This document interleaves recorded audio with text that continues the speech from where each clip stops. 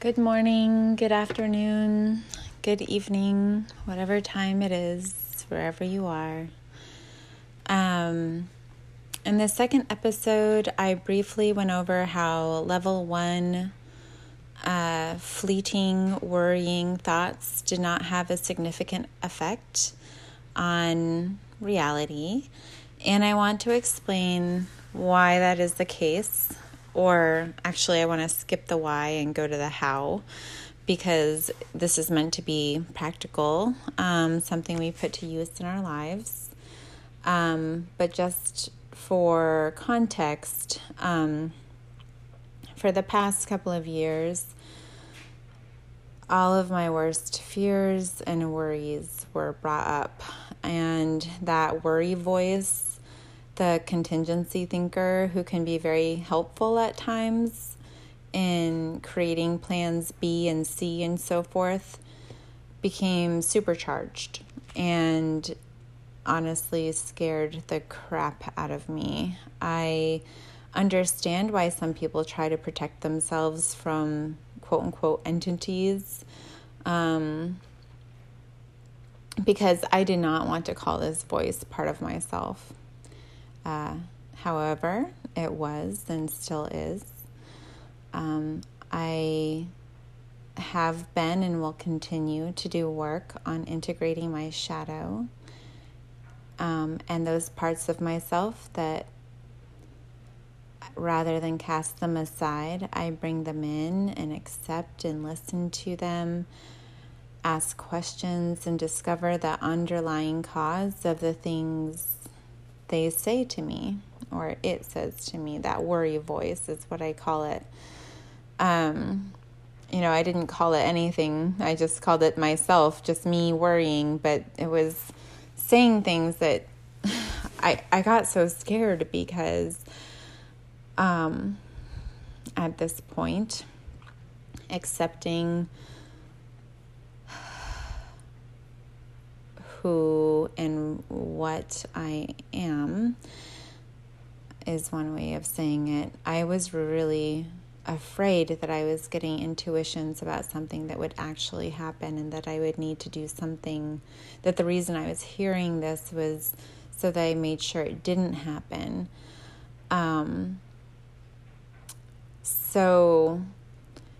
Okay. But before I got into those deeper waters of doing that work, I was really scared of, not just what the thoughts were, even if they weren't an intuition about something going to happen that I needed to avoid, that they would create terrible things just by thinking of them. So, part of the the silver lining, maybe the reason why I'm grateful now for that voice, taking the thing that I'm most afraid of, was that it got my attention. Maybe it needed to be so intense in order to get my attention, in order to do this type of work. And I see that now. But at the time I was very scared. And so here's what I did. I call it listening. You can call it praying. You can call it meditation, whatever you want to call it.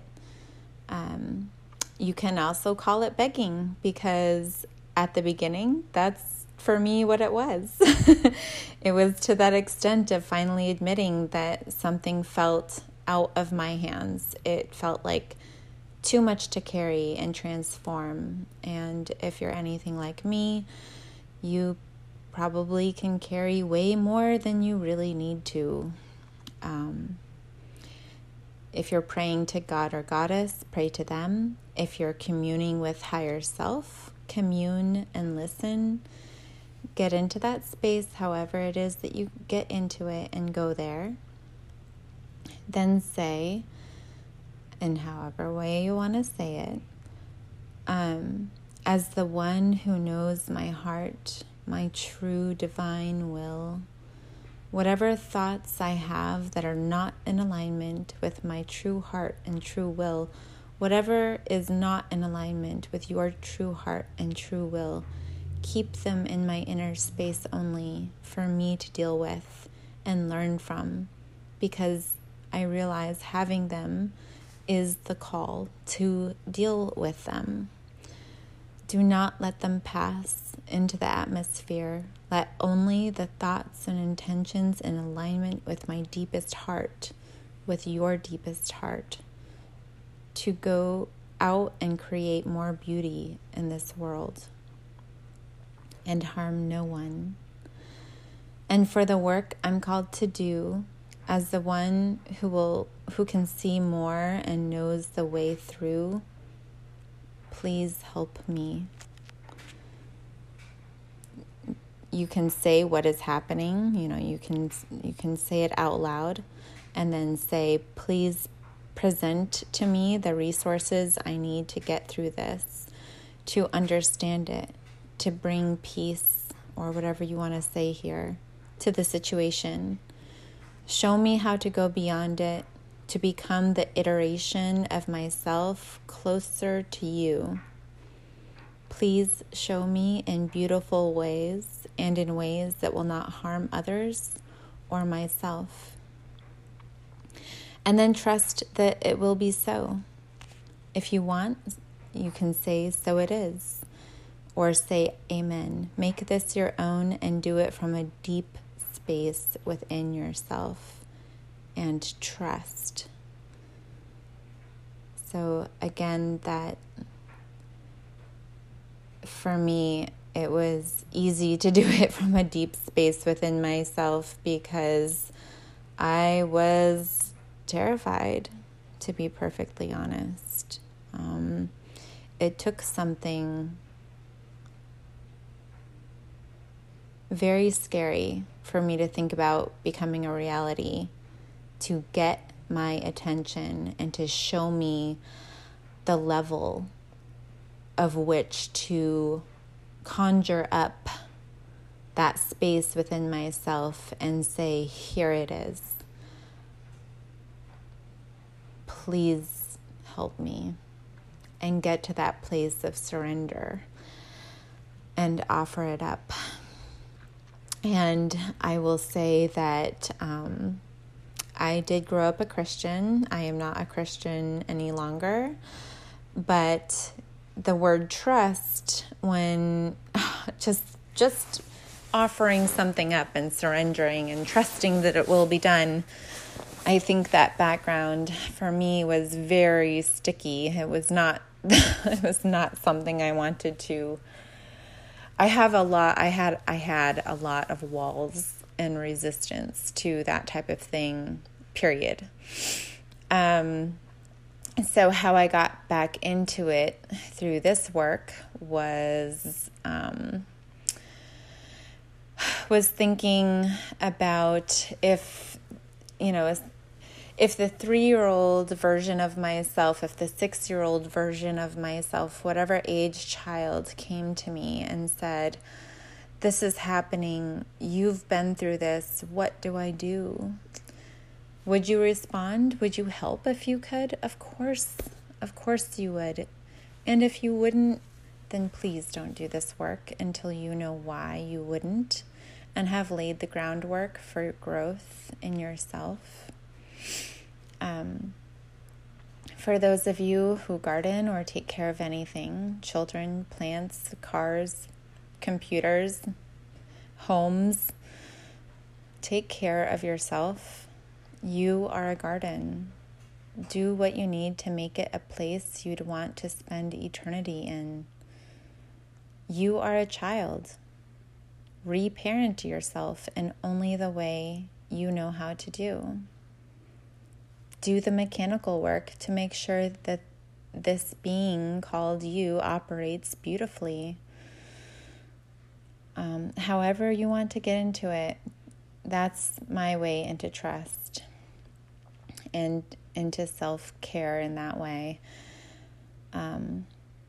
If you were the emperor or the empress of the universe, would you trust yourself? Hopefully, the answer is yes. If it's no, then I promise that you can get to that yes, but there is work to be done to get there. There's always work to be done, and not all of it is butterflies and roses. Mine has not been that way. It took something deeply scary for me to get my booty kicked into this. But if you have a talent to make it fun for yourself, by all means do that. By all means do that.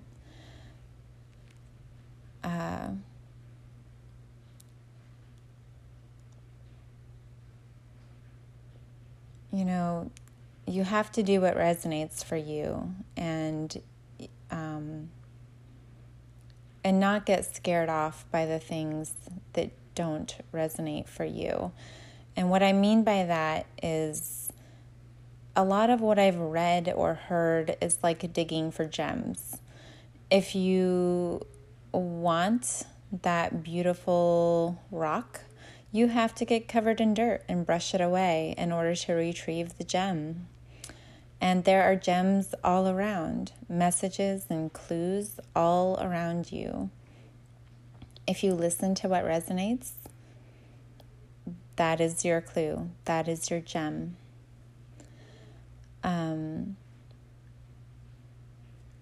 So that's how to protect yourself from yourself by way of your higher self. I hope that makes sense. If it doesn't, write to me, ask me questions. And clearly I've already covered that perhaps I was not at risk. Perhaps I did not need protection.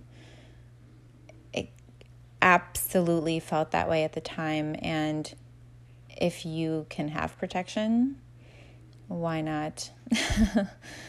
Why not bring the umbrella if you think it's going to rain? I mean, I don't really mind rain, but some people think they're going to melt in it, I guess. So the other thing I want to say about this is that psychic work operating in this plane, it's not going to change who you are necessarily. Some people have very natural psychic power, and they have their choice in how to use it. And I will say also, in case I haven't said it already, I don't think I have, is that we all have this ability. That's why I'm just putting it out there. I don't think I've got some inborn natural talent per se, although I don't really know how to compare it to others.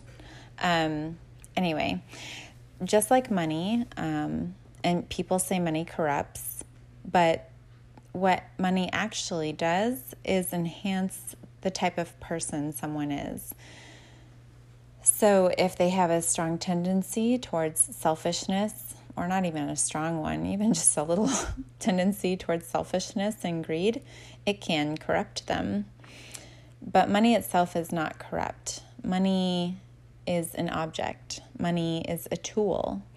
And when used for good purposes, it is a super powerful tool. And psychic work is the same. Operating in this space, the same as the power you hold operating in the physical plane, You have the power to affect in good or bad ways. And it's your responsibility to do your self-work, to continually reflect and improve, and when necessary, and I would say it's probably always necessary, vet it through your higher self. Say, this is what I desire. If it's in alignment, show me how to get there, please. So yeah, if you feel that where you are now isn't there yet, it's okay.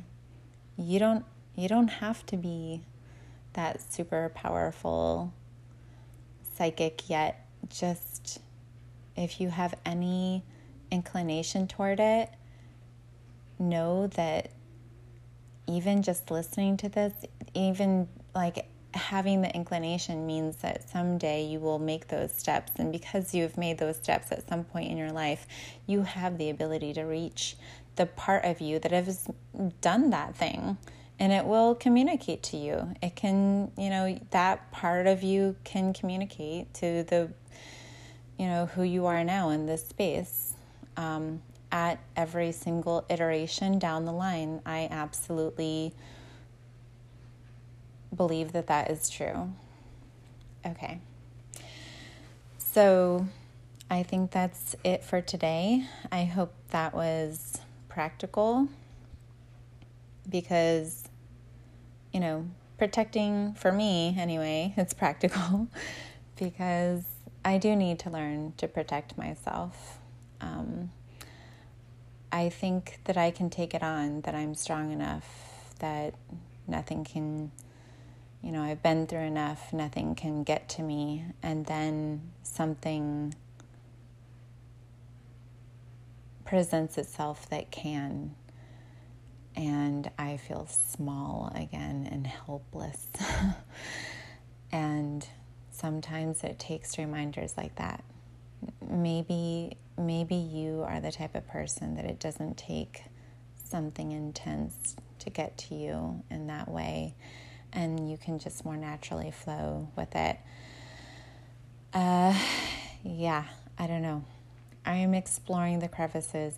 I'm not really sure what to say, but reminding myself to, take the protection when I can. Why not? Okay. Sending love.